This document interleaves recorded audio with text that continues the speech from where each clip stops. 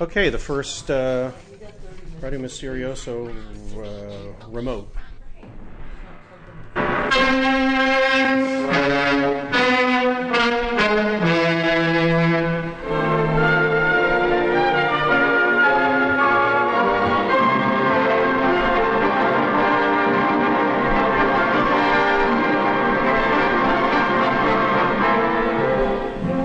Greetings, my friend.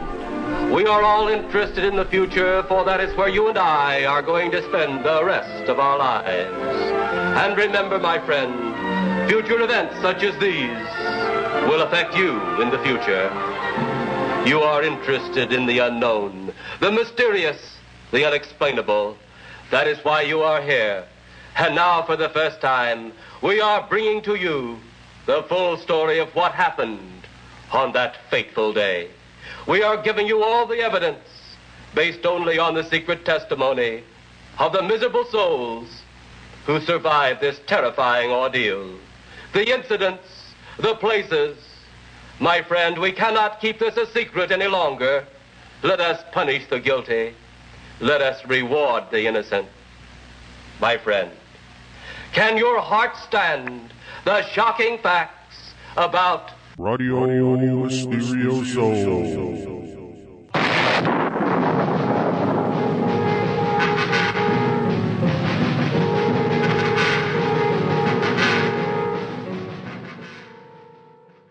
People are probably wondering what the hell's going on.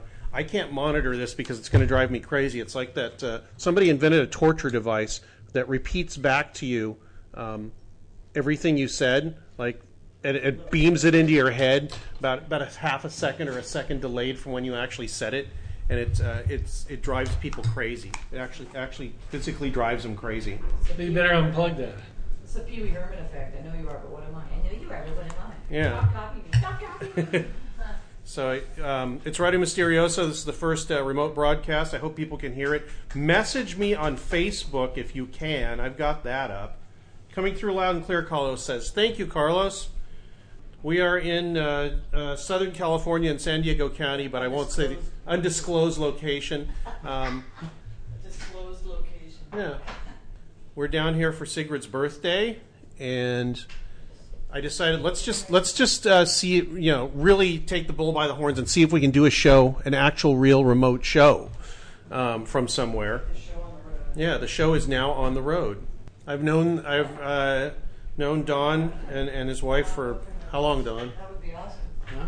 15 years, 20 years. Yeah, that's like 20 years. You were at our wedding 21 years ago. Yeah. I was at their wedding 21 years. There's a picture of me at their wedding 21 years ago, and I have hair. That's how long ago it was. Yeah. Remember we were at Nick's party there where he had the... Oh, that's right. Even earlier than that, when we were... Oh, you mean Transmogrifier? Oh, that's why I met you at the Space Club party. Right. Yeah. Space Club. Yes. Right. That was I got transmogrified. No, it's about 92 or 1 or something like that. Peter Stencil told me about that party. That's how I came. 90. Yeah. Because we got married in 91. Yeah. Okay, so that was 1990. I've known you guys for 22 years. Okay, and we've always both Beth and Dawn have informed a lot of my opinions and told me about all kinds of cool stuff. Today we were sitting out in the in and near their swimming pool talking about all kinds of weird shit, and Dawn brought up some a lot of stuff. The only thing I remember though is the Mentos Diet Coke jetpack idea. I think that's a good idea. Mentos Diet Coke jetpack. Yeah. I'm not very. We have to crowd closer to the microphone. I've sort of got. Hey, let me sort of like drive myself nuts. Okay. Yeah, we have to stay pretty close to this damn microphone. I've only got one. Luckily, I've known him a long time. Anyway, the other thing was there's dogs in the room with us. That's dogs. Fluffy. The other thing you'd mentioned, Don, was what did you say? You were reading a book about a new theory of perception, something like that? Oh, yeah, I was reading an interesting book by this professor of cognitive psychology, Alva Noe, I think it's Noe, about the some of the new ideas about the nature of human perception. Yeah, and I said, "Oh, you mean that what we perceive is what the reality is?" And you said, "No, it's a step past that, actually." I'll turn that down so we don't hear it going. Yeah, it was sort of technical and difficult for me to understand. But what I gleaned from it was that our perception, our ability to see, is intimately sewn in with our sensory motor complex, he calls it. Our ability to move about, move our head back and forth, move our eyes back and forth, move about in the environment, and configure our perception of objects with our ability to move around. Completely inseparable from our ability to move around, which I thought was very unusual. I used to just think that it was just an eye looking at a picture, and the image goes in, slam dunk on the brain, and that was what you saw. But that's not the case. We're intimately tied in and mated with the environment and our ability to move around. Oh, go ahead. He called it the inactive theory. Inactive theory? Inactive. Yeah, E-N. enacting. All right. How do you spell his name? Alva Noe, Alvanoe. I think he's a professor of cognitive psychology. Oh, okay. I'm checking some stats here, possibly, if I know where to check them. I will also give out a Skype number. I don't know what my Skype number is. It's actually on my phone. Moving the show right along very quickly. Well, we'll worry about that later. I just wanted to make... Carlos says we're coming in fine, so that's good. You know those dogs are going to... since they know they have to be... Because they're quiet the whole time we're here, but as soon as the microphone comes on... Are they off right now? No, what, the microphone? Yeah. No, the microphone's on. We're offering testimony. That's right. Well, Fluffy's up on he's up on the counter now.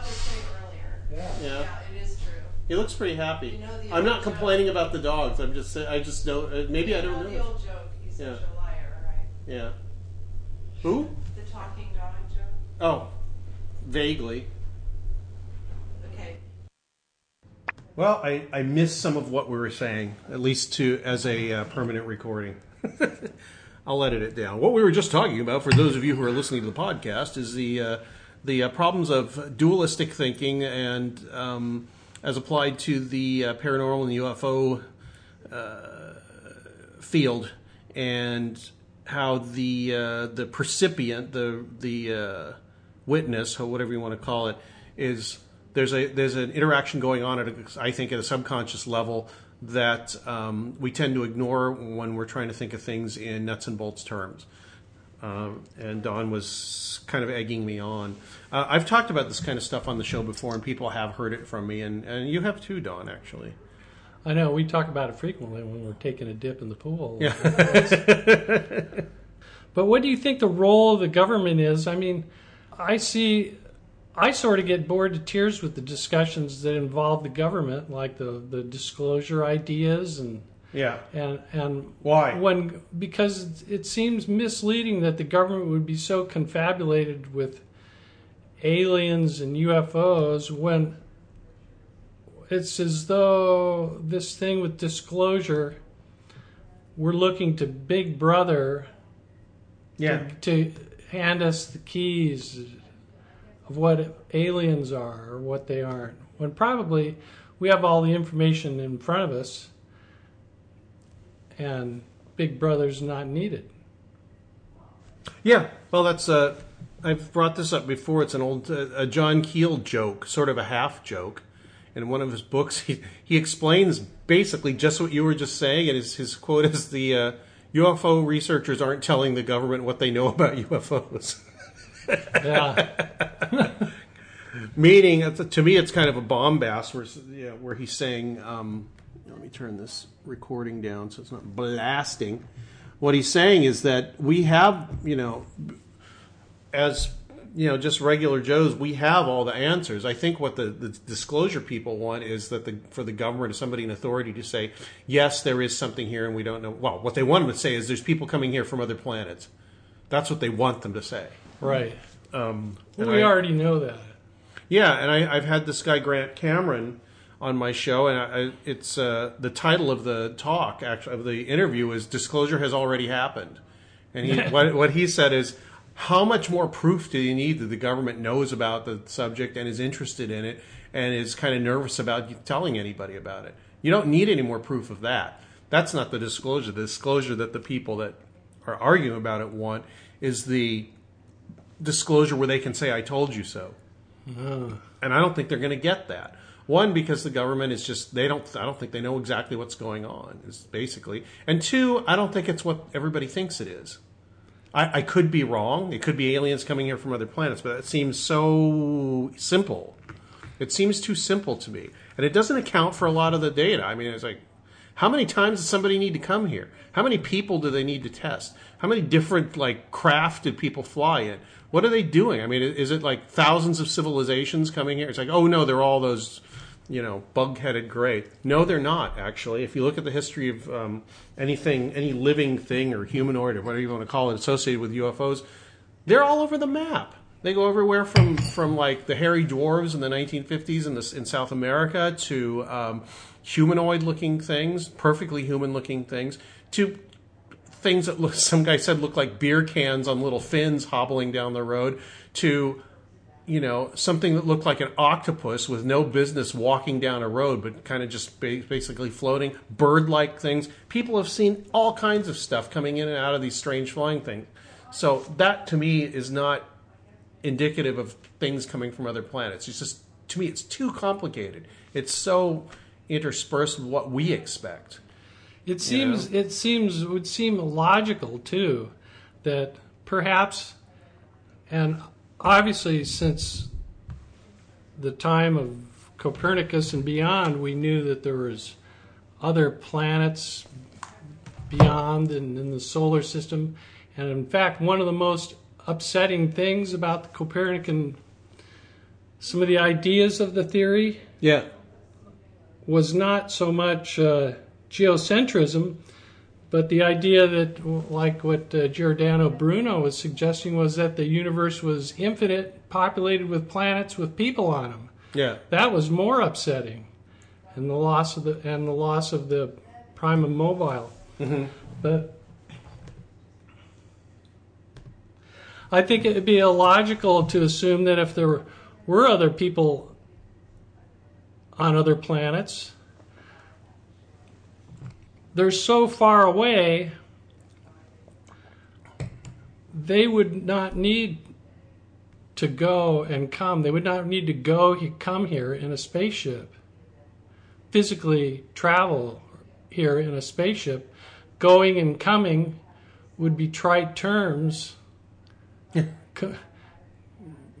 Silly. You wouldn't need to go and come physically. Right. I see what you mean. They could do it mentally or experientially or, through some sort of remote control device or something like that. Or what I think is be able to unhook from that time and space thing and just be able to pop into existence wherever they want in some form. At least in a form that we can perceive with our senses, or at least our, what do you want to call it? That our senses make into some sort of being with some sort of thought process or whatever. It would be as though the collective unconsciousness was a traversable region of space, and they could appear. Yeah. They could appear clothed in the archetypes that we harbor and have. Yeah. They would appear to different people in different ways. Mm-hmm. I've gone over this many times, I think, in my writing and talked about it on the show, but it's and I've talked about this with Don too. The other thing that Don's interested in, that we have been for both of us, is do you want to talk about it? The cactuses? Oh yeah. Not just you. Don actually grows cactuses. He's a cactus and succulent farmer and dealer. I grow cactus and succulent from all over the world. Yeah. Agaves, aloes, euphorbias, cacti, and so forth. Mm-hmm. And so he knows a lot about cacti, and including the non-scheduled ones, which he does not grow because they're illegal. But you told me there was some guy doing, what was it? San Pedro enemas that you'd heard about. Oh, yeah, I had heard about that. San Pedro is a type of cactus that has psychoactive properties inside the flesh of the actual cactus. And you have to actually cut them open and somehow extract that. What is it, psilocybin? Ah, yeah. Yeah. No, mescaline. Mescaline, okay. Yeah. There's mescaline. Mescaline is ubiquitous throughout the entire genus of Trichoceros. Oh, really? Okay. Yeah, so Trichoceros grow everywhere in people's gardens. It's everywhere. Is the San Pedro a specific genus of it, or is it? No, San Pedro is a species, Trichoceros pachinoi. In shamanistic circles, also known as the little teacher. Oh, that's right. The big teacher being peyote, which is right. endangered and recommended not people leave it alone. Yeah. I used to know this guy, Wes Nations, and he said he went down to Big Bend National Park, and he was camping there, and some guys told him they had gone into Mexico, and they had gone to this little town like across the border, and they said that what was it? There was some American there that was kind of like running the town, and they asked him if he wanted anything. Like, do you want women? Do you want beer? Do you want peyote? And they said, really? Yeah, you have peyote. So the guy like talked to somebody, and this little kid came running in with a whole like bushel basket full of no, I can't remember the name of the cactus. Peyote buttons? Lophophora williamsii? They had the whole peyote cactus in there, not the buttons. They had gone out and pulled the entire thing out of the ground. Oh, that's tragic. Yeah, and it was an entire bag, like a big, and they had more bags. I think they're really being decimated and sanded down in their habitat by people constantly sawing away at them. Yeah, and all you have to do is pick the only psychoactive part is the buttons on the top. Right. And they yanked the whole thing out of the ground. It's a big carrot root bottom thing. Yeah. And when I heard, and this was like 15 years ago. So who knows what it's at now?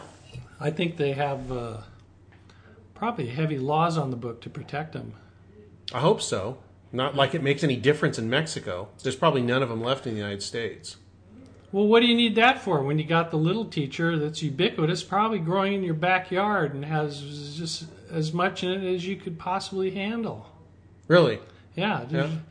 Once you learn to recognize them, they're all over town. Yeah. Well, you can, if anybody wants to, I guess they can look them up. Anyway, you said this guy, the problem with it is that people ingest it and they start throwing up, and there's all kinds of alkaloids in it that are bad for your digestion. But apparently, if you shove it in the other way, it's okay. So he was taking San Pedro psychedelic enemas. I don't know. I can recommend it.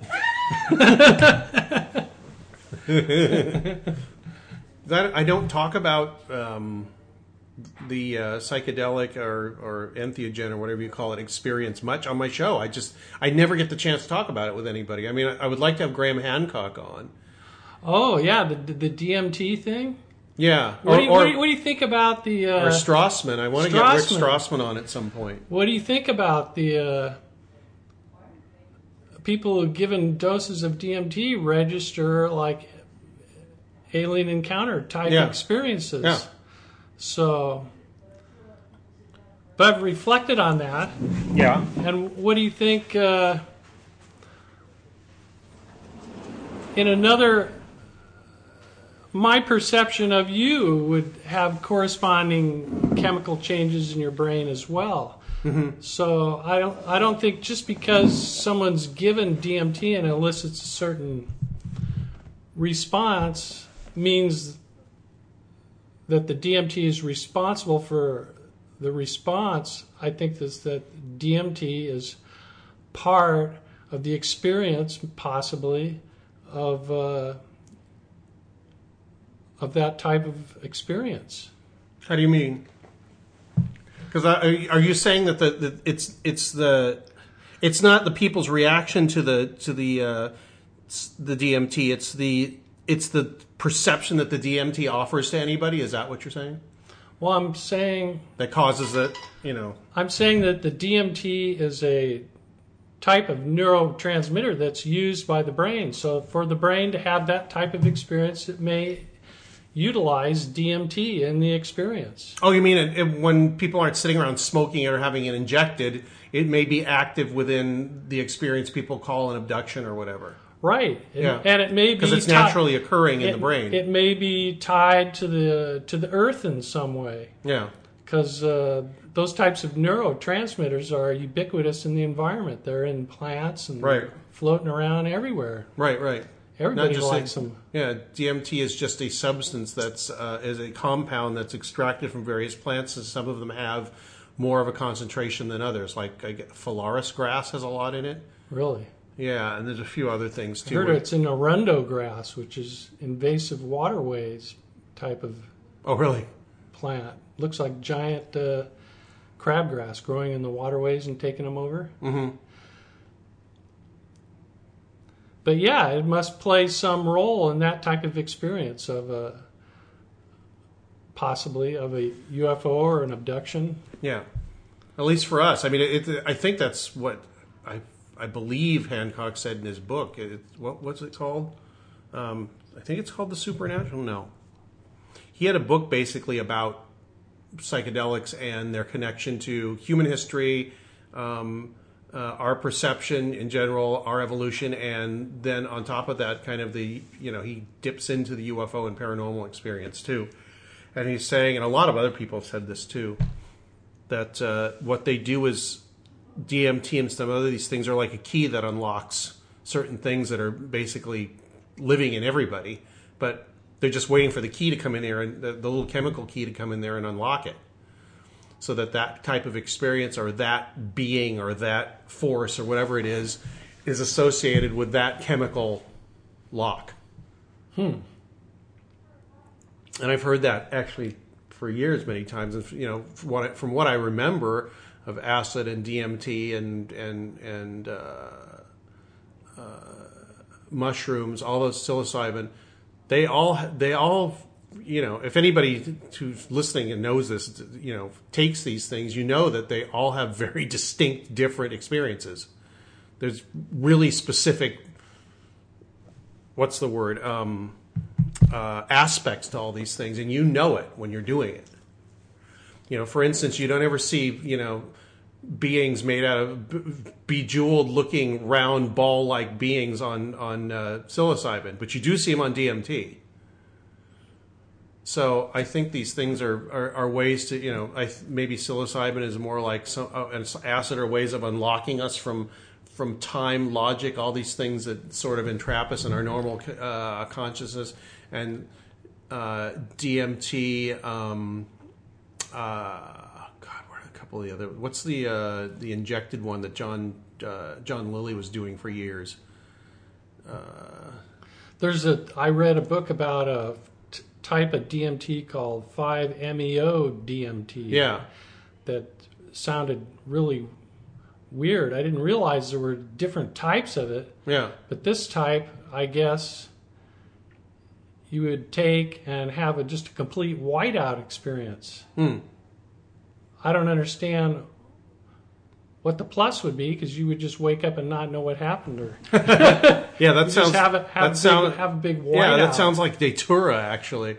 Not really a whiteout, but Datura. It's always a bad trip, and people say if they take enough of it, they wind up like days later, miles from where they were with their underwear on or something. They have no idea what happened. Terrifying. Yeah. But then there's stuff like you said, like DMT or Salvia divinorum. What's in that? There's not. It's not DMT. It's not psilocybin. It's the active ingredient, strangely enough, is called salvinorin, and I can't remember what the chemical makeup of it is. But that's a completely different experience. There's there's a few books out, and there's probably more out now on Salvia Divinorum and how that changes people and what that experience is like and what that teaches people, if you want to call it that. And then you've got something like what's the root from Africa? I can't think of anything. I can't think of names anymore, Don. The root that people take to get off like nicotine or addictions or whatever. I can't remember the name of it. Yeah, I know what you're talking about. Well, but anyway. I can't remember the name either. We need to try some to refresh the memory. Well, I've heard of people going. Let me figure it out. Now I have to know. I got to know. But those people that have unusual personal experiences don't necessarily ingest any drugs at all. No. You know?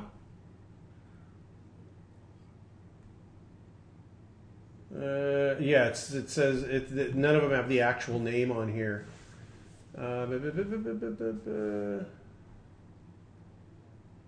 Ibogaine. Ibogaine. That was it.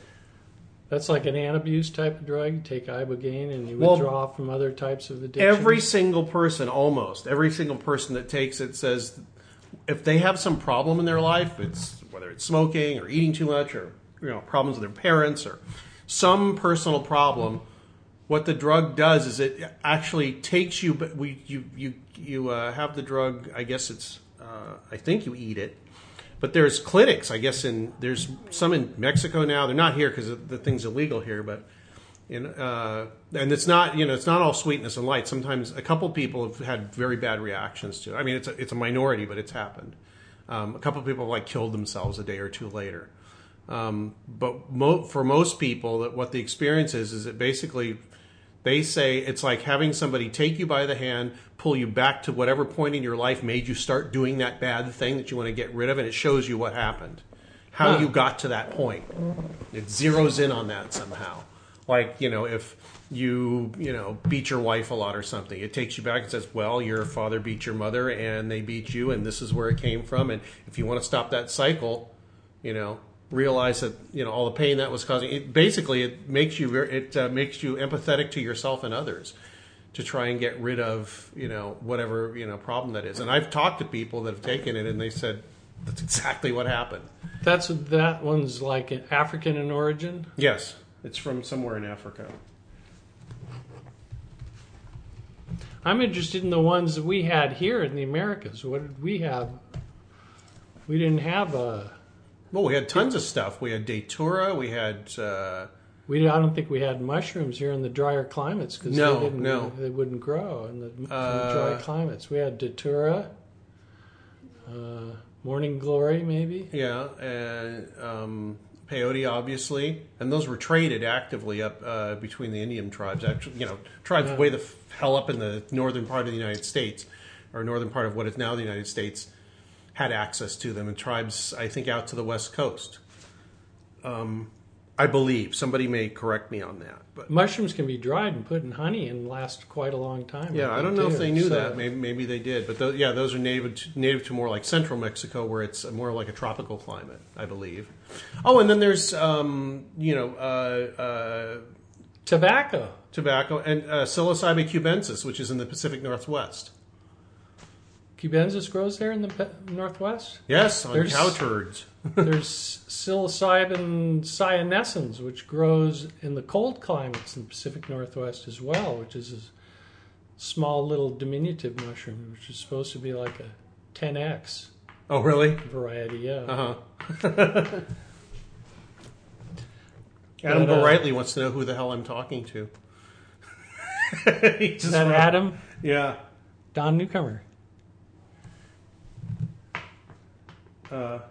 Yes, this is Don Newcomer. Adam Gorightly said, dude, and MIB visited Farrakhan in jail. Yes, that was in the Clarion Call or whatever the Nation of Islam's newsletter was sometime in the 1990s. Farrakhan said he was visited by an MIB. He was visited by an MIB? Yeah, or a space brother, and they told him, the Nation of Islam is approved by the space people. Horse with no name was written on shrooms. I was visited by the mother of MIB here the other day in the nursery. How do you mean? Well, I was alone in the nursery, and in comes I hear the crunching of gravel, and I see driving into the nursery this huge mammoth Cadillac, the entire bottom gilded in chrome, shining, and it comes slowly pulling in, and out of the driver's seat rolls this gigantic 400-pound man. He could barely get out of the car. And I thought, well, I'll have to get the electric car and drive him around. Yeah. So I drive up, and then out of the passenger seat comes this old lady. She must have been 90 or so, all hunched over with a giant bright red dress on and a huge beehive hairdo with a white stripe going up the side. Oh, she looked like the Bride of Frankenstein. Yeah, like Marge Simpson, Bride of Frankenstein, hunched over, 90 years old. And I thought, well, I'm not going to sell too many plants, so I just put her in the car and drove her around the nursery, and she just wanted to talk about the plants and look at some of the plants that I had, and pointed out some of the ones that she had. Yeah. I was driving really slowly because I was fearful she would just blow out of the car and fall on the ground and be crushed. Yeah. But everything went fine, and I drove her back to the big walrus guy, and she hobbled back in the car, and they drove off again with a crunch of gravel. So I like to imagine, that she was some sort of mystical character that had visited me. You should have some way of taking pictures of these people that come in. Adam says, I know Don. They probably wouldn't stick. So the picture wouldn't work. An MIB visited Farrakhan. Did he say that himself, or? Well, Sigrid said I shouldn't be looking stuff up on the internet while I'm doing the show. Wait.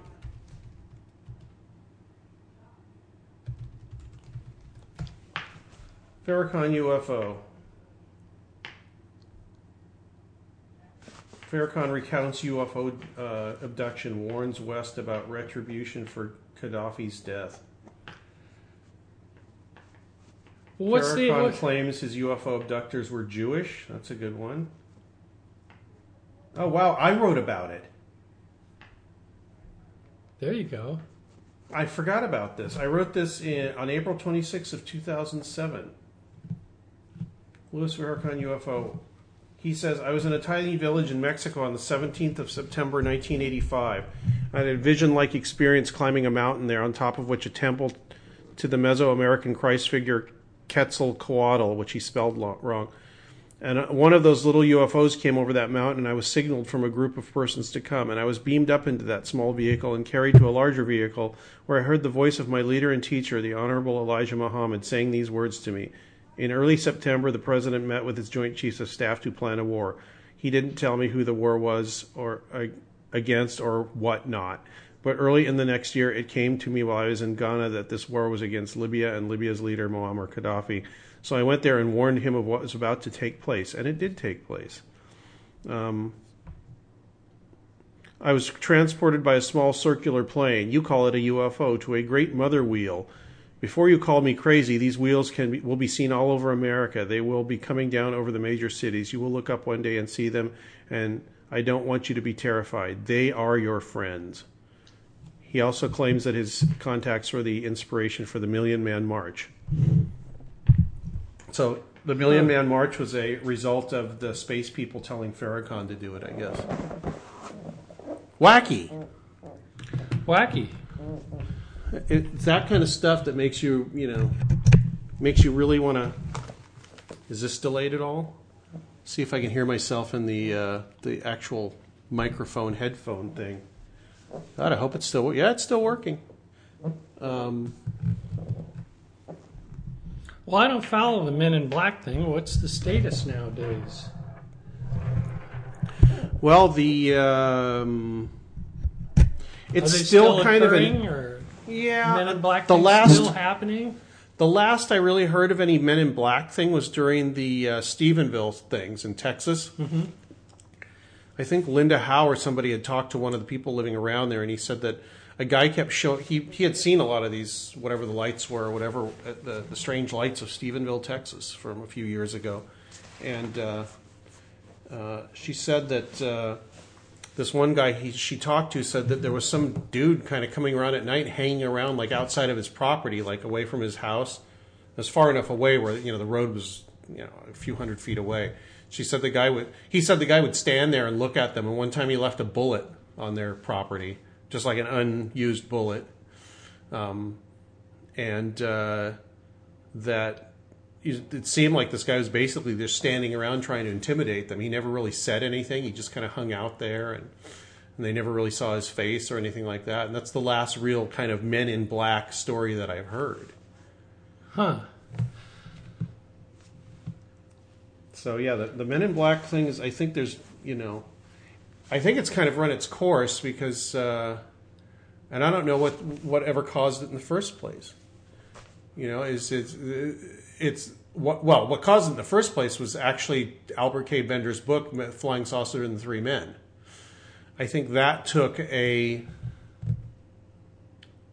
I don't know how much of it is true or not, but what it did was really implant that idea in people's minds, people that were interested in the UFO subject, and it probably implanted it in other people's minds, somebody that could either do that, visit UFO witnesses or threaten them or whatever, and gave them some sort of a basis to scare people, I don't know, get evidence out of them, whatever. Or maybe there was some secret society connected with these things that are, trying to freak people out for some reason. There's the idea that some of these things feed on fear or sexual desire or any real strong emotion. Well, certainly I think our government would be interested in experimenting with those ideas on unsuspecting citizens. Right. Well, a long time ago, I had an interview with Bill Moore in one of my old magazines, and I said, well, what do you think about the Men in Black thing? He says, well, I do know it was used as a tactic to get stuff out of people, UFO witnesses or whatever, or maybe even people that hadn't seen UFOs that were just somebody they wanted to intimidate, and they would just get somebody that was like an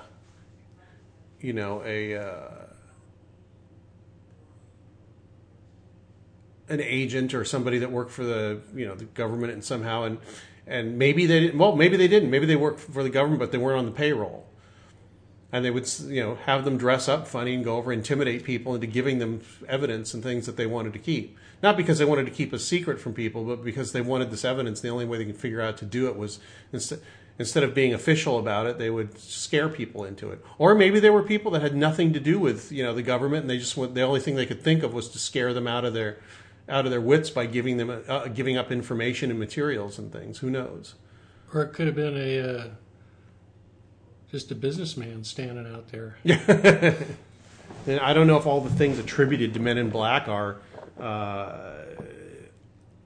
Who what knows about if they're true? Since the two main guys that who are the two main guys that hypnotized abductees? It was David Jacobs and Bud Hopkins. Yeah. And since they passed away, have the reports of abductees waned somewhat, or is it still going? I think full strength. Can you take a temperature, and do you know? Or last I heard, last I heard was that abduction type stuff had kind of dropped off. Really? Yeah. It seems kind of weird, The top abduction researcher passes away. The other third one that not too many people remember, John Mack, was killed in an auto accident, which was just a drunk driver, basically, in England. And the third one had some kind of a scandal where he went kind of nuts and started sending strange messages to one of the people that was asking for his help. That's a whole other thing and a controversy that I don't know the details of and I don't want to get into. But the fact that these leading researchers weren't really saying, two of them are gone, and the last one isn't saying very much at all, and they hadn't been saying anything new for years. the abduction, as far as I know, the abduction thing kind of dropped off. Now, there may be abduction researchers or hypnotherapists like Yvonne, what's her last name? I can't remember names anymore at all. Barbara Lamb's one of them from Southern California, and I can't remember Yvonne's last name. She's another Southern California researcher. She was actually at that, there was a Whitley Strieber benefit for Roger Lear today she was at in Orange County. I can't remember her name. That really sucks.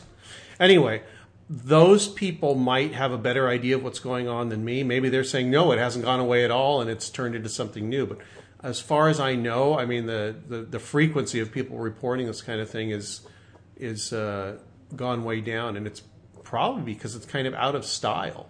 Yeah, I would think it would take on a new face or new transformation. Psychic energy would be poured into a new deal. People and the phenomenon itself, I think, are kind of waiting until something happens. I really think that. I don't know if I should give out a phone number, because if I give out a phone number, I might not be able to hear what people are saying without it being delayed. We can try it.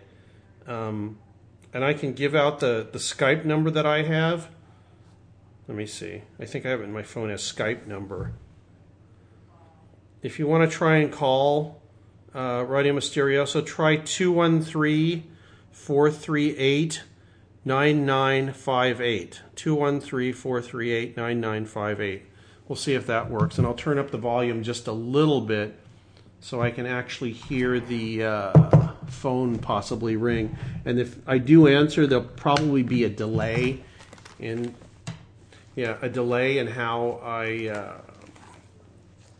how I answer, or Don answers. Well, let's see if it works. I think one of the new interesting things that I see that fascinates people are the ghost shows that I see on TV. Yeah, that's the UFOs have taken a huge backseat to ghosts now. Yeah. And I think the ghost thing actually might be at the end of running its course. I don't know what's next though. Well, they seem to be involved in like some sort of technology, like they have the voice. Yeah. The voice thing. They carry around handheld devices. Oh, you mean about electro voice phenomena, and they carry around devices that measure magnetic fields and static fields and things like that, because they seem to think that when there is some sort of apparition or some sort of energy present that would cause a paranormal episode. They try to talk to the that's EVP. The aliens to make the light of the electrometer go on and off. Oh yeah. I think that's interesting. Yeah, and it doesn't always work. It's such an inexact. I don't know if you can call it a science, but it's so inexact because you don't get it's more like going out and looking for birds or whatever. You don't know if you're ever going to see them. Or it's be like we're in a cave talking to an echo of ourselves. Yeah, that could be too. Even if it's some subconscious thing that enters in the environment and gets fed back to your tape recorder or your digital recorder somehow. I've gone out and tried to get with my digital recorder, this one here that's recording the show, and tried to get voices, and I've never really gotten anything. I've been out there with Walter and a couple other people and recorded, us asking questions or just walking through rooms or whatever. You can answer the phone if you want. That could be somebody calling. Or you gave me your phone. Yeah.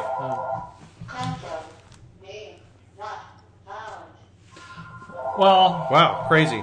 Anyway.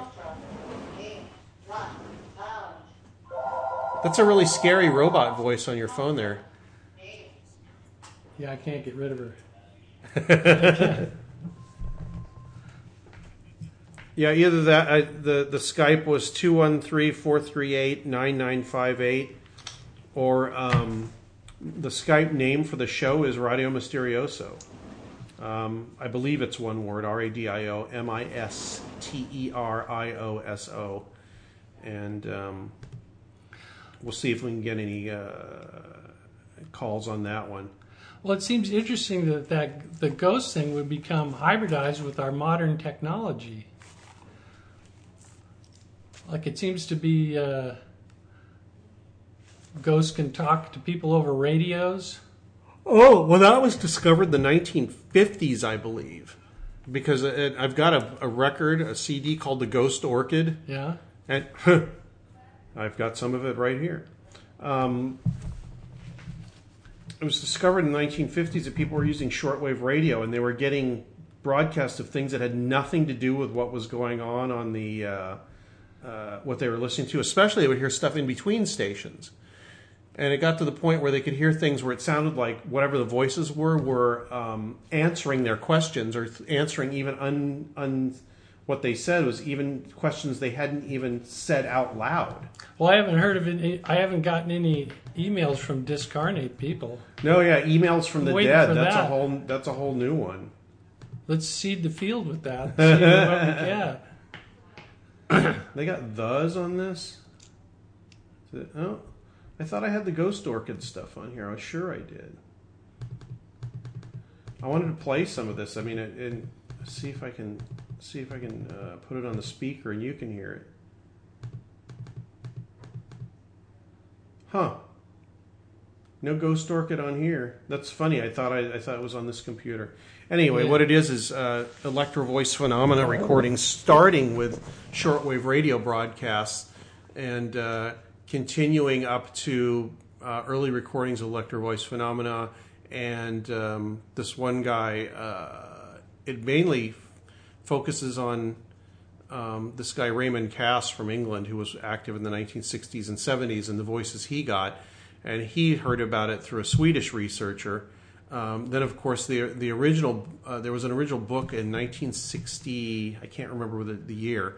I think it was the mid 60s, called Breakthrough, by a Latvian researcher named Konstantin Raudive, Raudive. It came with a little 45 RPM record in it, like a flexi disc. Cool. When you bought the record, that had some of these recordings that this guy had made of the basically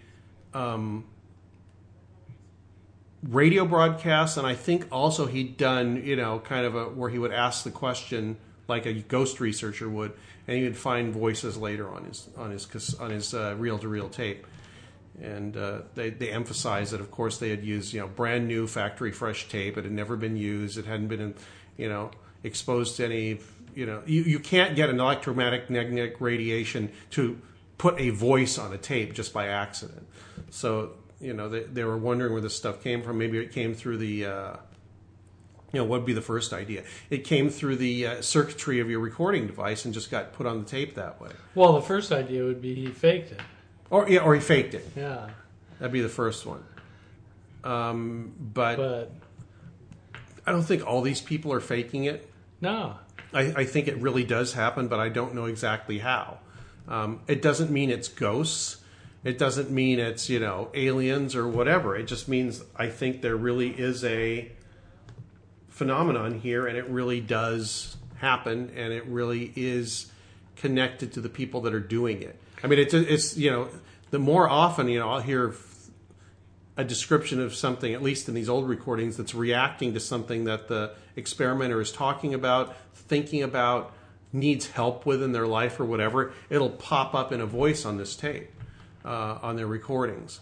And it's, what does that mean? Either, that really goes into the realm of, is it real or are they faking it? Because, you're not going to pick up random radio transmissions that answer you and use your name. That's not going to happen. Not even knowing what the frequency is. Yeah. And they said they'd go in between frequencies. Like they'd be a normal frequency where everybody would be broadcasting, and they'd go, just off that one or way off in the distance, in another area of the band where there weren't hardly any transmissions at all. And they said they seemed to find better voice phenomena in those bands than the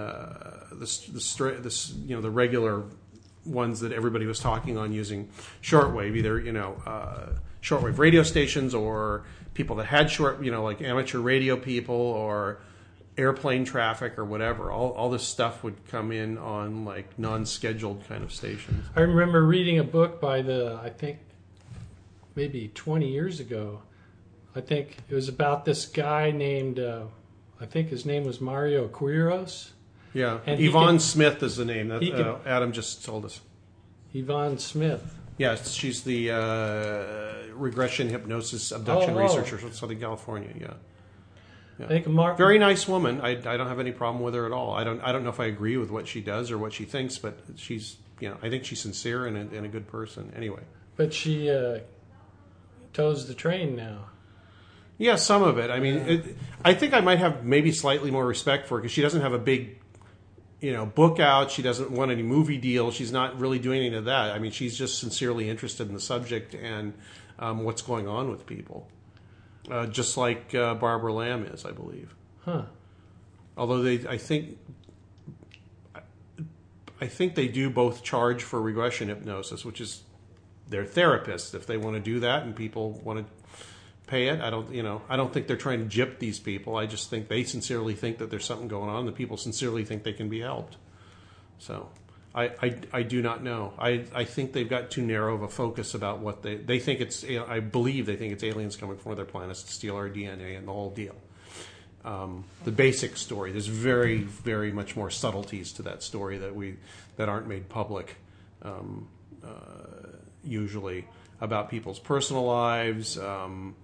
About some of the messages they might have gotten, they said from space people or aliens or whatever you want to call them. And the funny thing is, a lot of this information that doesn't come out publicly matches across different researchers. Huh. So I don't think they're all faking. I think what it is they've put, like we just said at the beginning of the show, they've put a meaning on something and locked themselves into that meaning, and that's what everything they listen to and hear conforms to now is that scenario that they've come up with. Well, people are having a real experience of some type. I think so. I don't know if it's in a majority of instances, but I think in at least some of the instances there's some sort of connection with something that's not human, that is intelligent. Past that, I have no idea. And if I had studied it for years and years like they did, or like my guest and friend Peter Robbins did, I might have a different opinion. I might be more set in my ways about what I thought it was. But I haven't had their experiences, so I don't know. And people are still being abducted in their bedrooms? Yeah, I think so, yeah. But I don't think it's... If you want to really read up on the extreme weird spectrum of all the humanoid... what's it called? The humanoid subject as related to, UFOs or even just things that aren't human that appear to people and people see. There's a site by Albert Rosales called Humanoid Sighting Reports. Adam says the sound quality for the show is really good.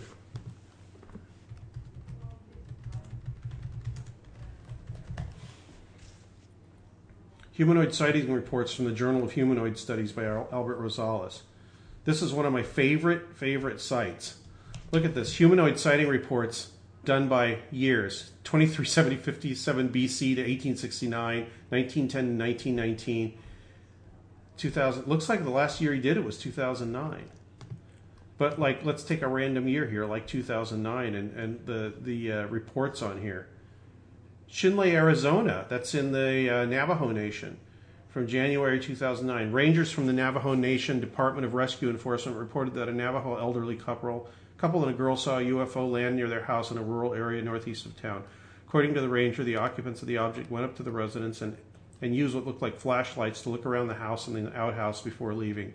An area of flattened grass was reportedly found at the site of the landing. Navajo Nation Rangers have yet to interview the witnesses for additional details. No other information.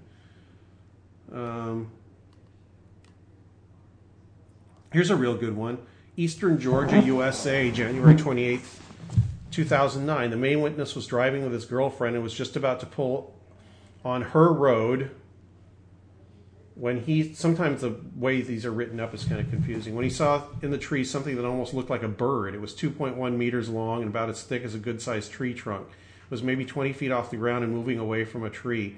It looked brown and almost feathery. The witness had lived in these parts his whole life and had seen every type of known bird that lived in the area, but was convinced what he was looking at was not a bird. It was huge, far too big to be a bird. He thought out loud to himself when he saw it, and his girlfriend asked him what he had seen. He blinked and said there was nothing and no sign of the creature, just the calm swaying of the tree branches.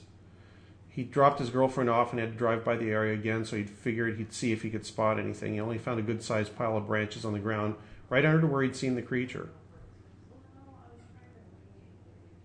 That's a cool sight. We gotta check. 2 men were parked in their driveway in Ocala, Florida in February 2009 when they heard something very large hovering above. When they looked at the sky, they saw absolutely nothing. Then they heard something in the woods behind them and saw several figures with large black eyes looking at them from the woods. When they tried to approach the figures, the hovering noise stopped and the shadowy figures vanished. This thing, it's a great sight. It even has like flying humanoid reports from other parts of the world and the United States and Mexico. It's just like everything in there. The guy just does not filter out stuff. He just takes the reports as they come in and doesn't say, well, this must be so-and-so or whatever. No, he just takes it as people report it. It can be a silvery hovering blob, and he'll report it. There must be a lot of silvery hovering blobs since what was it? Actually, it's a humanoid. It's called humanoid reports. So he does actually concentrate on things that apparently are humanoid. Did you hear about Walmart had to pull their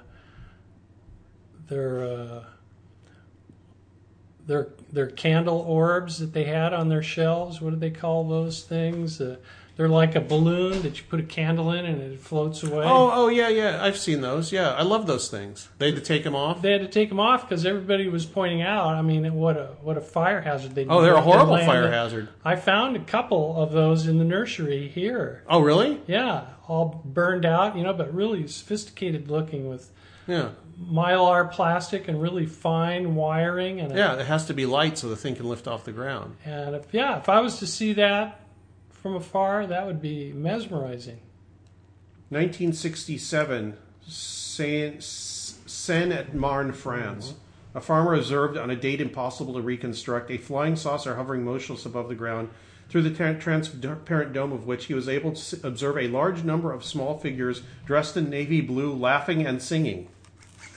That would sound like fairies. I love that the incredibly cool stuff like this. This is the only kind of UFO porno I'll read anymore. Well, from one standpoint, we edit and audit the input from the unusual personal experiences that happen to people. We only take into consider ones that we can think to be logical or will fit into our paradigm. Yeah. Like the person that sees Santa Claus with reindeer going across the roof might not get included. Oh, great.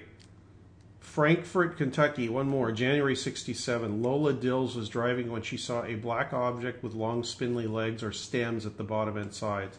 The side stems were weaving and gesturing and appeared to end in pincers.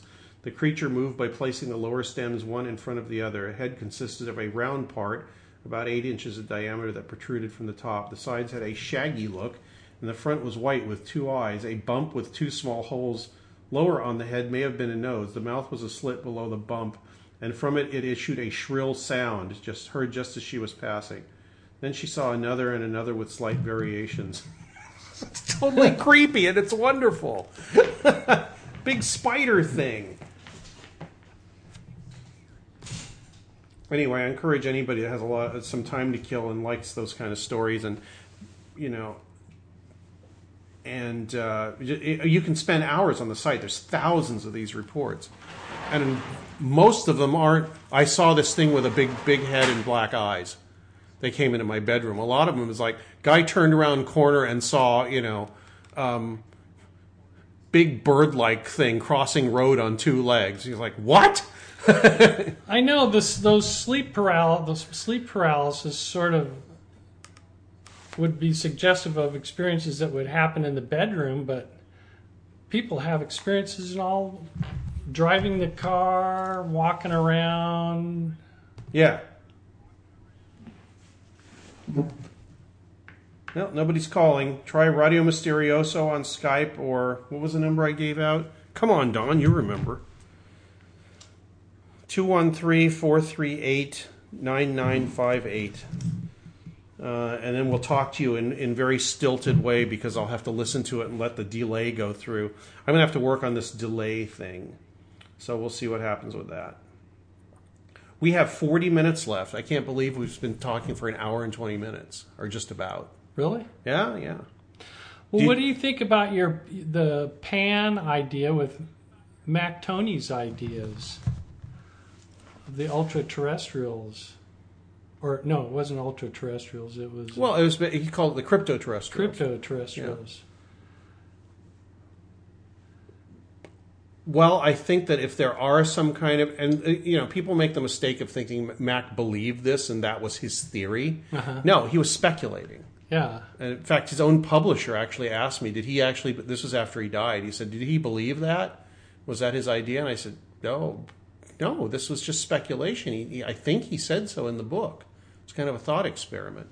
But what you're asking about is the rebirth of Pan idea and how it compares to Mac Toney's crypto-terrestrials idea. I think if you presented it to Mac, and I think I talked to him about this, that was one of the ideas or one of the sets of ideas that informed what he was writing about. And I think his idea would be that whatever these beings were or are, this separate race, if there is one, know more about these energies and how they relate to the planet and how they relate to the things that live on it and things that are not on it, I guess, and how intimately connected to us it is and how, they might have been able to manipulate or control these energies at some point. And maybe still can, but we've gotten in their way now, and there's so much electromagnetic radiation and way too many people, and environmental problems that it may have messed up this balance of energy, and that's what they're worried about.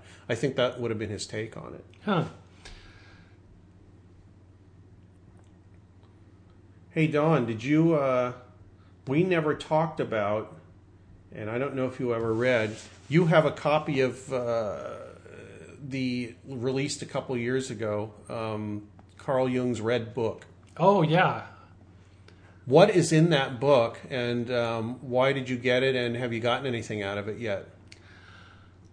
And do you have to be heavily into Jungian psychology, philosophy, thought to really get anything out of that book, or is it just so personal it just doesn't matter?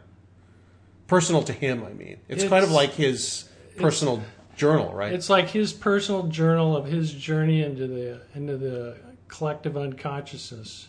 Yeah.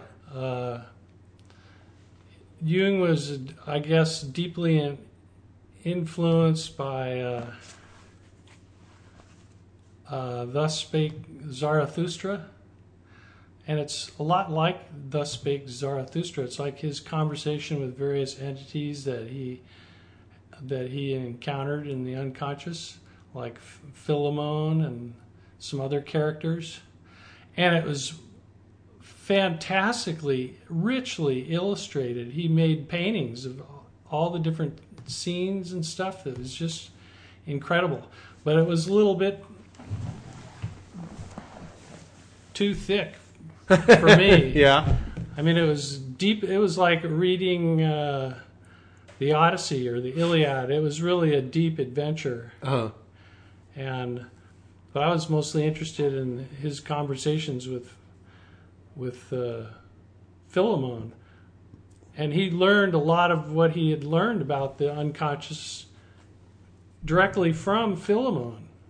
And what these are entities or beings or something he said that were teaching him? Well, I don't know if they were teaching him, but he counseled with them and learned from more them. like a conversation. Held conversations with them. What did he consider them to be, like discarnate entities or parts of himself or gods, or what did he think they were? Not quite sure. I think he must have or did he even felt care? they were parts of himself. I mean, he's quite an intelligent, one of the pioneering psychologists of our times. Right. And so a lot of what we know about the unconscious now comes from Jung and his conversations with people. They were people. In fact, some of them... But he didn't say you could actually... He didn't walk up... He couldn't walk up to them on the street and shake their hand. Or could he? Or Well, I think was it an imaginal type of thing? Not you know what I'm saying by imaginal, not imaginary, but an imaginal meaning in the psychological and mind space. Yes. I think they're imaginal. I think he would maybe sit in his garden and have conversations with him, or at his big place that he had made in Bollingen, have conversations with him, or maybe have dreams, interacting with him in his dreams. So what would, if somebody else was coming into this and trying to understand what he was doing, what would be the easiest model for us to understand how he interacted with the whatever these things were? I think he didn't want the Red Book published for fear of what people might think. Right. But how do you think he would explain it to people, or if somebody, how would you explain it to people? What the interaction was, how it occurred, and how it affected him? Well, maybe he held on to it until after he died, so he wouldn't have to explain it. No, but what do you think after reading a bit of it? What do you think was going on? I think he had a rich and deep imagination that is difficult for us to fathom. And people listening shouldn't make the mistake that imagination means fake or doesn't exist or whatever. He had a way of having a conversation. Either this is what I'm getting from it: having some sort of conversation either with himself, or like you said, parts of himself, or maybe something separate from him that appeared as part of himself, as to make it easier for him to accept the concept that he was talking with something. And then some people say if you study something, you're interested in something long enough, the answers are there. It's the answers are within you. You just have to pull them out. Well, imagination into conscious awareness. Imagination takes on a whole new depth of meaning in archetypal psychology and depth psychology of like James Hillman and those guys. And James Hillman was influenced also by Sufi scholars. Henry Corbin, a famous French Islamic scholar, influenced Hillman, and also Ibn el-Arabi, who was an Islamic Sufi guy. And those Sufis had a whole technology of imagination that has come to influence that branch of archetypal psychology. What was it? What was their idea, and how did it influence? How do you think it got to influence Jung, or if it? How is it sort of the same? I don't think it influenced Jung as much as Hillman. Oh, okay. But it's the same thing. Conversation with something that is not you, but could be, but it allows you to move forward in your thinking and conceptualize stuff that you couldn't have normally. I think Jung more addressed concepts of the self, the collective unconscious, and he addressed the spiritual needs and functions of an individual and the process of individuation.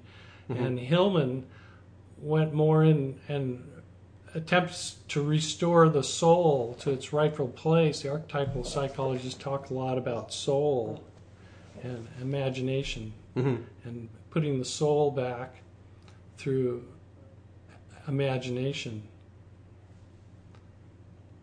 Meaning that most people had lost that soul part of them because the imagination and the importance that was afforded by what everybody was telling them, their peers, society, or whatever, had been forced away, and so that the soul was being lost because we would ignore that part of ourselves and call it only the imagination. That's an interesting observation because in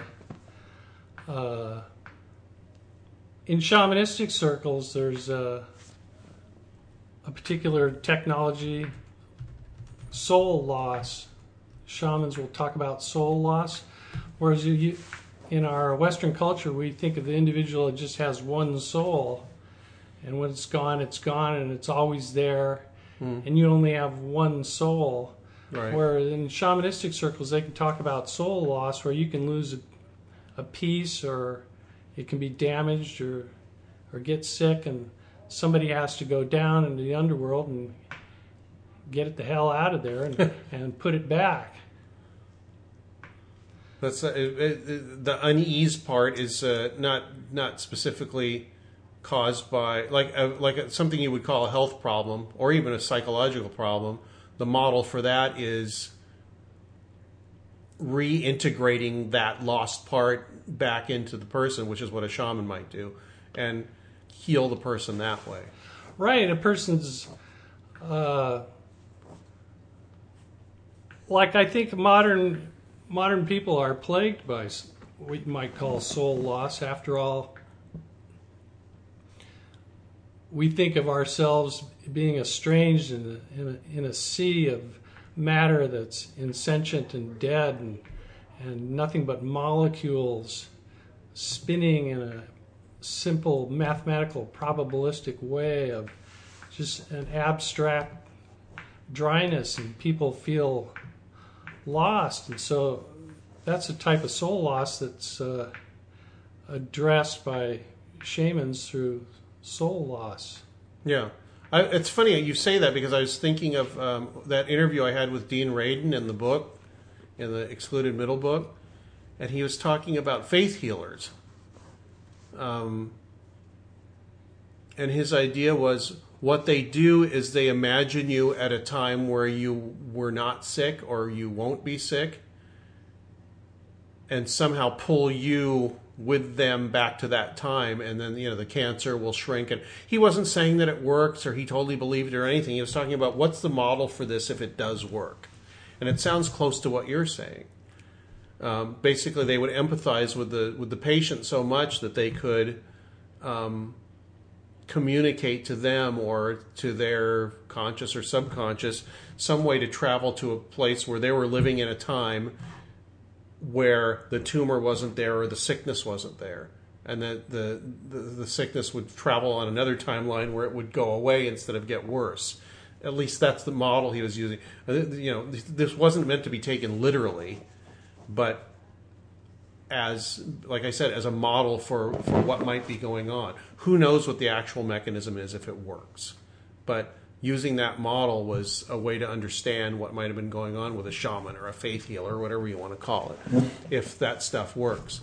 And I think that we have this idea that medicine was primitive and terrible and stupid and all that before modern medicine came along. And yes, in a lot of cases it was. But why are people rediscovering Chinese medicine and Eastern medicine and Hindu medicine? All that is because those things work for the people in those cultures.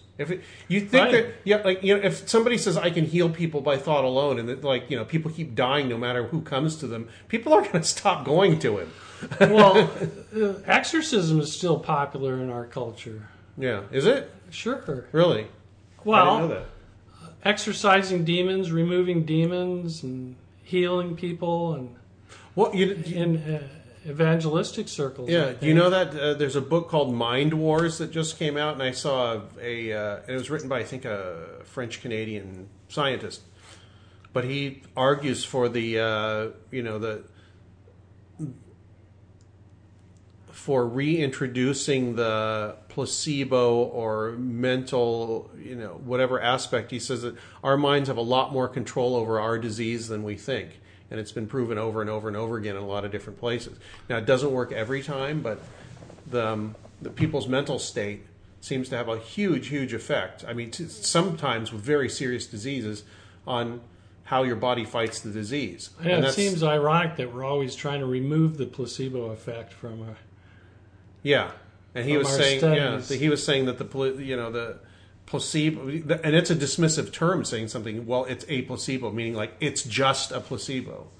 What it's doing is making your mind work a lot, your consciousness work a lot harder on taking care of whatever the problem is, and somehow telling your body through its defenses, doing what it needs to do to help you get out of this, whatever the problem happens to be. And then, there's some things that are probably just insurmountable.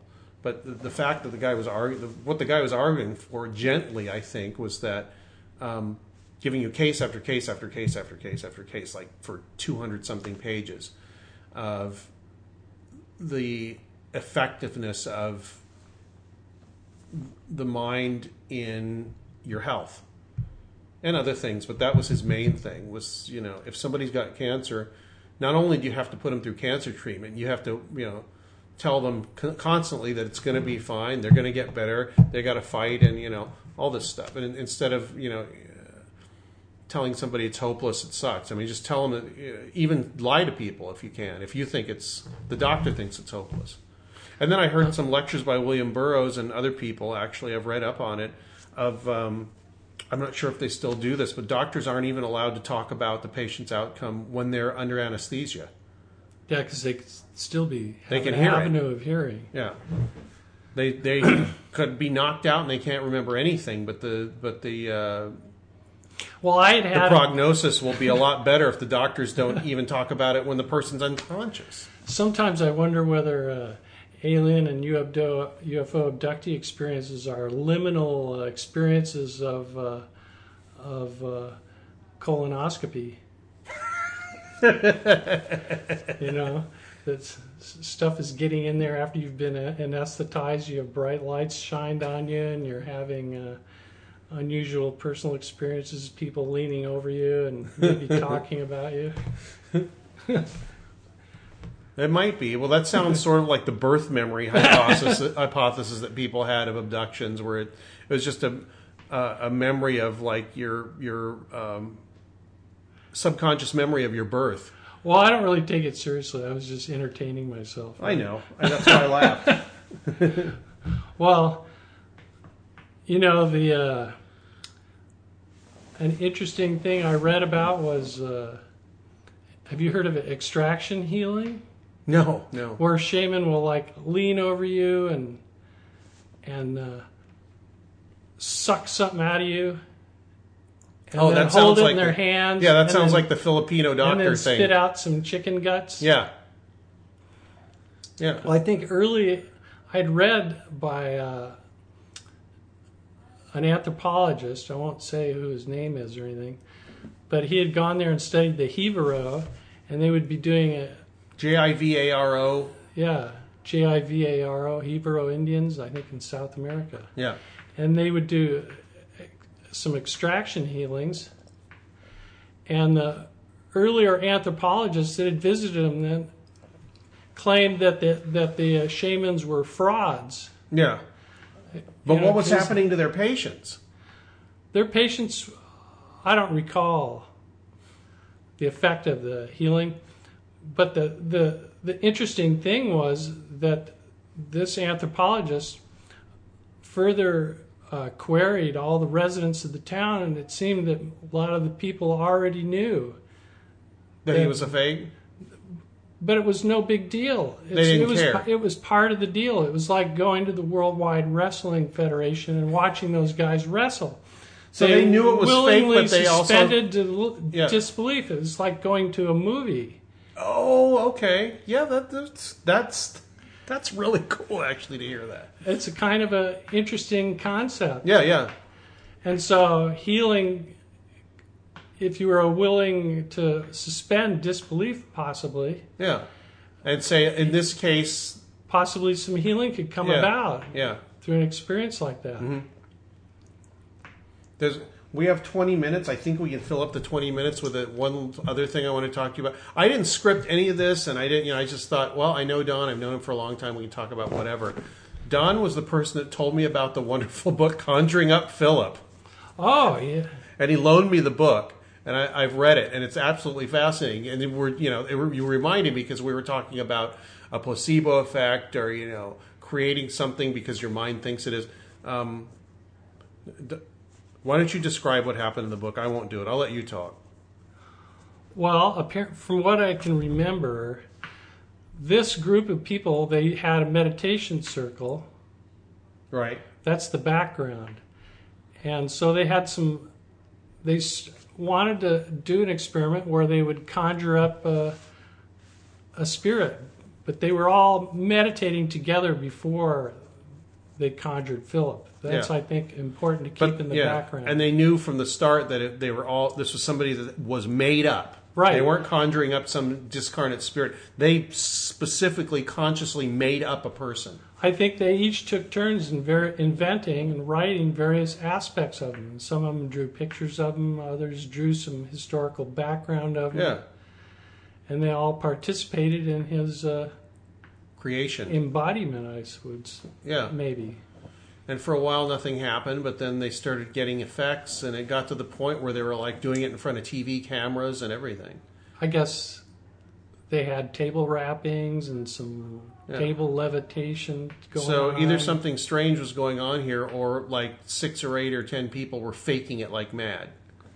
Yeah, I think there was a psychologist there too to support them. Right. In case anything caught fire. Yeah. But through something that they all knew and were consciously knew that was made up, they started getting communication, they started getting answers from whatever this was. Like you said, table wrappings for answers, psychokinetic effects, the table would lift up and they all had their hands on it, start moving around the room. There was multiple times, I guess they did it for TV cameras, and the table just shot up in the air and moved around with them, or turned on its side, or whatever the table they were using. So, I'm glad Don told me about that and loaned me the book, and it just really helped me, not helped, I don't know what it is, but it really informed my opinion about, this co-creation thing. If people can make up something and have it have effects, how far does that go? I mean, it's it makes me wonder how far they could have gone with it. Yeah, and how far can it go? In real life, when you're not in a situation where people don't think that they're making it up, and they think it's some separate thing. Is it some separate thing, or is it just their subconscious or a collective subconscious drawing upon an expectation? I think it's important information. Yeah. It's if you can find that book, it's a sorely underread and underappreciated and unknown book. And was it you told me there had been a sequel of some sort? That wasn't me that told you. I think I heard that some other people did some more work. I don't know. It might have been in the book itself. They actually said that, or maybe I looked it up online. Maybe people that are listening can look it up. But if you can find a copy of Conjuring Up Philip, or read up on it, it's these outlier things we've been talking about that people don't really pay too much attention to, like the Philip book, or Rick Strassman's DMT studies. All of these things are, I think that people that are interested in the paranormal should know about these things, because it enriches our understanding, and I think can lead to a better and maybe deeper understanding if people can get enough of these influences in there. And maybe it'll lead to some sort of science of this, where you can have almost reproducible on-demand effects, like an EVP or a table wrapping, or even something as robust as a Bigfoot showing up or a flying saucer landing somewhere. Well, I feel and like that doesn't mean that it's fake or not there or we made it up. It's a co-creation. I feel like we're gathering pieces and still gathering information. We still don't have enough. Maybe to put it together, but we're getting there. It sort of reminds me of Julian Jaynes' The Breakdown of the Bicameral Mind. I never read that. I should. Yeah, you should look into that. And there was also a sequel to that too, that a bunch of his associates wrote about him and his theory. What was it? I think the theory is that at one point in our consciousness, the two halves of the brain were separated, and basically one side was talking to the other, and the person would hear it as a voice. And so Julian Jaynes was a psychologist involved in schizophrenia as well, and that was one of his theories, was that it was sort of a breakdown, that one side would be talking to the other. Sometimes people can have episodes where they start hearing voices and sounds, and it could be related to that, to the bicameral mind. I think he thought the illustrating literature about it was the difference between the Iliad and the Odyssey in Greek thought. Yeah. Because I think in one of them, gods are talking to the individual. Right. And then in the other, it's just a guy having adventures in war, talking to his friends. And he thinks that the breakdown of the bicameral mind happened about at that period of time. During when? During the Iliad and the Odyssey. Oh, okay. Not when it was written, but when they were supposed to have happened. Uh-huh. So everybody before that in Western civilization had voices in their heads? Possibly. That was one of his ideas, is that people were being commanded by voices in their heads, and their behavior was being controlled by voices in their heads or gods. There's an interesting branch of magic that I read about. Yeah. An ancient branch of magic where statues could be given life and made to speak. Oh, okay. Which I thought was sort of interesting. And one of Julian Jaynes' strange remarks about some of those images, which look strangely like aliens with large eyes. He felt that the large eyes were iconographic of speaking types of statues and images that would speak to people. This was in that breakdown of the bicameral mind book? Yeah. Really? When was it written? That was 1975, 80. Way before the alien thing came along. There's no mention of aliens or anything in it. No. Yeah, I thought that was really quite interesting about the big eyes. Yeah, well, It was shocking. Remember Aleister Crowley's Lam, the teacher? He said that he could look into the eyes and get information that way. Well, don't all the abductees complain about the big bug-headed guy looking at them with their black eyes? Yeah, and they also say if they look into their eyes, the communication happens. Yeah. That could be some backdoor thing action happening. Yeah. Yeah. Oh, what I haven't done yet, which is the lucid dreaming. Oh, yeah. Have you done any of that? I haven't done it yet because I keep telling Donna, I keep thinking, I got to have time to do this and I got to have the perfect time. And it's like, I must be chicken or something because I never find the perfect time to do it. But it's through administration of certain herbs and things like this, you can pop yourself into a lucid dreaming state, right? Yeah. Supposedly. Basically amping up your choline. Right. Taking some choline supplements. Right. The first time I tried it, I had a lucid dream right off the bat, but in subsequent tries, I haven't been able to repeat it. Yeah, it sounds like this paranormal, the psychic thing, the beginner's luck. Yeah, I think it's the placebo effect. I think it's the novel and suggestiveness of it that might have had an effect. Okay, because the Sometimes first time I wonder did a that. remote viewing thing, I got really close to what the thing was that we're the target. And then the next time wasn't so good, and then it just dropped off into horribleness. But the first time I was almost exactly on. So what happened? What were these supplements, and what was the timing on them? How did you do it? It was choline bitartrate. Yeah. And this other supplement called GPC, I think, which helps inhibit the breakdown of choline in your brain. Oh, so it keeps it there for long. It's kind of like an MAO inhibitor for choline. Yeah. It's an inhibitor. Sort of. Yeah. Inhibits a breakdown. And so the idea is to wait right until you enter your REM sleep and then take some of these supplements and just hang there in a liminal state, not falling asleep all the way, but not awake. Being awake. And then when they kick in, you suddenly go down a rocket sled, wind up in a dream state. I was shocked. Yeah. How do you mean a rocket sled? Well, I sort of experience a rushing sound. Yeah. And a rushing, accelerating type of feeling. Uh-huh. And a spinning. and next thing I'm in a dream. And you knew you were in the dream. It I wasn't knew like, I was in the dream. Damn it, I'm in a dream. Yeah. I'm really in a dream. I can't believe it. Yeah.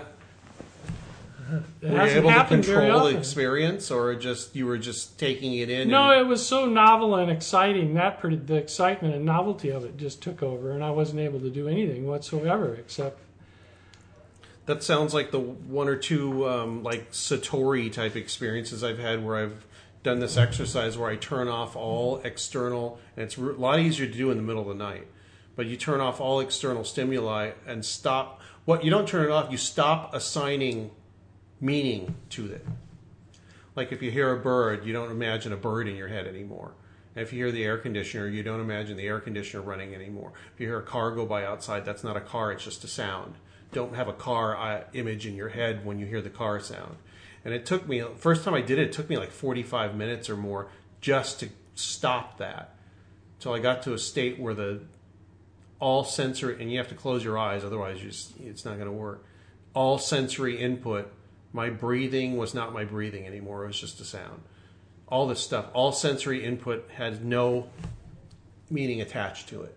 And when that happened, that was just like you, it was like a rocket sled. Suddenly I was like, oh my God, So I got shot into some level of consciousness that I'd never been in before. But as soon as I gave in to the oh my God of it, it shut off. I mean, it was literally like a second. And then it just shut off. It just shut off and I was back to my normal state of mind. I think, too, there's a danger of, in lucid dreaming, of trying to commodify our dream state too much. Like trying to exploit it like it's some new piece of real estate that you've discovered. It can be dig a hole in and mine, or that's like giving in to the awe of the experience. And it also sounds like, when people have a psychic gift, they start trying to control it or use it, it starts going away. Right. It has to. You have to be in like this weird Zen state where you accept the input, but you don't judge or try to steer it. Is that sort of what you're talking about? Yeah, I think so. I think in some ways we try to control our dreams too much, or when you're aware of them. Yeah, when you're aware of them, or try to exploit them too much, or try to interpret them too heavily, and not let a dream just be a dream. It would seem a sad pity if we were lucid all the time in our dreams, then that mean there would be no more dreams, and the dreams would be over, and that would be a tragedy. What do you mean they'd be over? You mean there would be no difference between the There'd be waking no more consciousness? dreaming. Yeah, it'd just be another experience. That sounds almost like the Hindu idea, where the universal self is involved in a dream, but it can control that dream, and that's what that's the. I think that's the idea behind a lot of the Hindu religion. The Maya. The Maya is the illusion. It's the illusion that the dream we're living in, or that the universal self is living in, is reality and not just this game that's going on. If you give into the being so serious about this is the reality and not just basically a drama that's going on forever and ever, then that is the downfall. The downfall is when the self realizes that thinks that it's not dreaming, and really everything is going on as it thinks it is, and it's not, because I think that's the basis of the Hindu religion, or a lot of the Hindu religion, is the idea that the whole of existence is basically a play being put on by a universal consciousness to keep itself occupied. Yeah. That sort of brings us back to what our original topic of discussion was. A lot of philosophers that was a point of argumentation, was some philosophers felt that there was no way of telling whether you were dreaming or not. Right. Yeah. What's the dividing line between the dreaming and the waking and the all that? And everybody I think that line is different for everybody. And some people are, way off the middle path on that. to one way or the other. I like to think that I have binocular vision. One eye I can see a scientific perspective. Yes. And another eye I have like a mystical perspective, and I try to balance them out and not run too much in one direction. You can't really balance them out. They're like contending, and you can't really balance them out, but they're like standing there, and they're like the devil and the angel. Although I'm not going to say one's positive and one negative, standing on either side of you, giving you little suggestions as to why you should believe one or the other. But the problem is, I think, for a lot of things, is if you totally believe one or the other, you stop thinking about it and you stop growing, and you stop ending up eventually looking like a fool for being stuck in your ways. I think, and there's mystical aspects to scientific things, and there's scientific aspects to a lot of the mystical things. And I think I'm always making fun of New Agey people. I'm always making fun of hardcore skeptics, scientific fundamentalist type people, because I think they're both, like you just said. Now they're closing themselves off to 50% of human experience, or in their case, more than 50%. Like I think the mystical side, or religious side of our nature, we inherited long ago, and occupies a deeper strata of our consciousness. The whole mythology thing, and you can't just willy-nilly make that go away. Yeah, it probably even crops up in our scientific thinking, and we negate it. Try to ignore it. You know what? I love my computer because this is not a mystical thing. It's a bunch of circuits with a screen on, and you can explain to just about anybody how it works if you take enough time. But the point of the fact that we're sitting here talking about this, and I can read about humanoid sighting reports on it, or bring up like this pattern that I can meditate to or whatever. That's totally cool. I mean, the computer is such a good example of that. That's crazy. Our memory is now encoded outside of our bodies. Yeah. Well, it used to be, but it was harder to access it. Now, anybody with an internet connection and a halfway decent computer can access it, and you can get a computer for like a couple $100 or less. I know. Where you can have access to all these things. That to me, that's magical, and it's being done through a scientific means, but it's giving you access to this other side of the brain too, the other side of humanity. Well, there'll be consequences. I can't even add things up without a calculator. And you run a business. And I can't. I don't keep an address file anymore. Why should I keep an address file when I can look things up on the internet? Yeah. Why should I add things up when my computer will do it for me? Yeah, I can talk. And just in the short span of my life, I can feel it happening. Yeah, this is magical to me. This is my phone. What is 352 times 865? Okay, here you go. It shows me exact result, 304,480. I didn't even have to press a button. I just asked it. That's crazy. That's crazy talk. Oh, I've discovered, just to be totally silly, I've discovered something else. I need to hide a body. What kind of place are you looking for? Cremation services, metal foundries, funeral services, mortuaries, or dumps? Dry and quiet. The high desert. Yeah. Plenty of dumps in the high desert.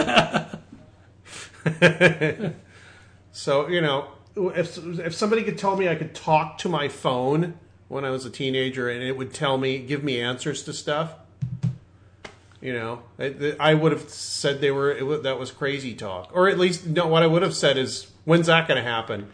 Is it going to happen while I'm still alive? It seems like the internet is like our collective unconscious in a way, Yeah. Because it seems like all the dark and spooky ideas that I could possibly think of, if I type them in there, it'll come out. Yeah. Some motherfucker has thought of it. Yeah. It's scary. You know? Yeah, that's at the end of True Stories, a David Byrne film. The last thing, all the credits run and everything, you stand at the end, right at the end is one line that says, if you can think of it, it exists. Yeah, and literally, that's true with the internet. And this was, I think, True Stories was before the internet. So the internet is actually becoming part of our neural network. Yes. Yes, definitely. Do you want to keep going? It's 10:02 now. Do you want to go jump in the pool? Yeah. Yeah, let's go jump in the pool.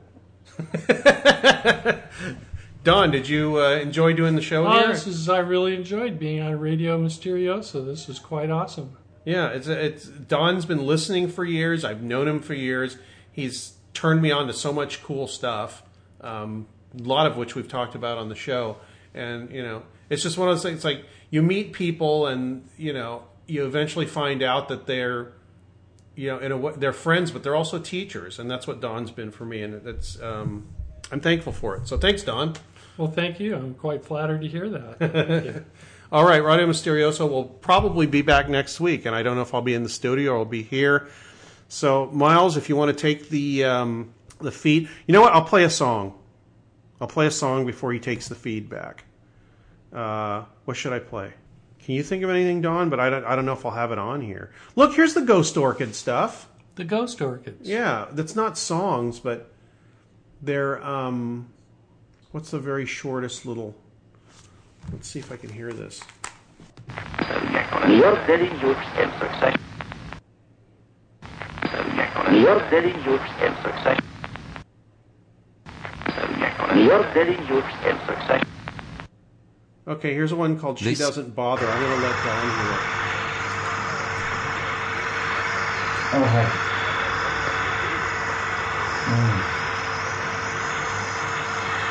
Yeah. Oh, really? I think. No, it's a radio. Yeah. Oh. Well, you take the government. I'm going to say something. It's coming through on a short wave radio. Oh, I see. That's a recording from the 1970s of this. I think it's Raymond Cass recording from shortwave radio broadcasts. I think you can get the Ghost Orchid. You can download it now. I think it's actually on iTunes. Wacky, huh? Anything weird? Topless Skeleton. Where's that? Oh, Skeleton Topless. That's I believe that's the Messer Choops. We will see next week. I'm going to give the headphones to Don so he can hear the song. And you can fade us out anytime you want, Miles, and switch back to the Anomaly radio feed. So thanks for listening. Thanks again, Don. And here's Skeleton Topless by the Messer Choops. It's basically it's horror surf music. Of spades. 4 hearts. 8 of spades. 2 spades. Jack of diamonds. Jack of clubs. God is dead. Satan lives. The year is one. The year is one. God is gone.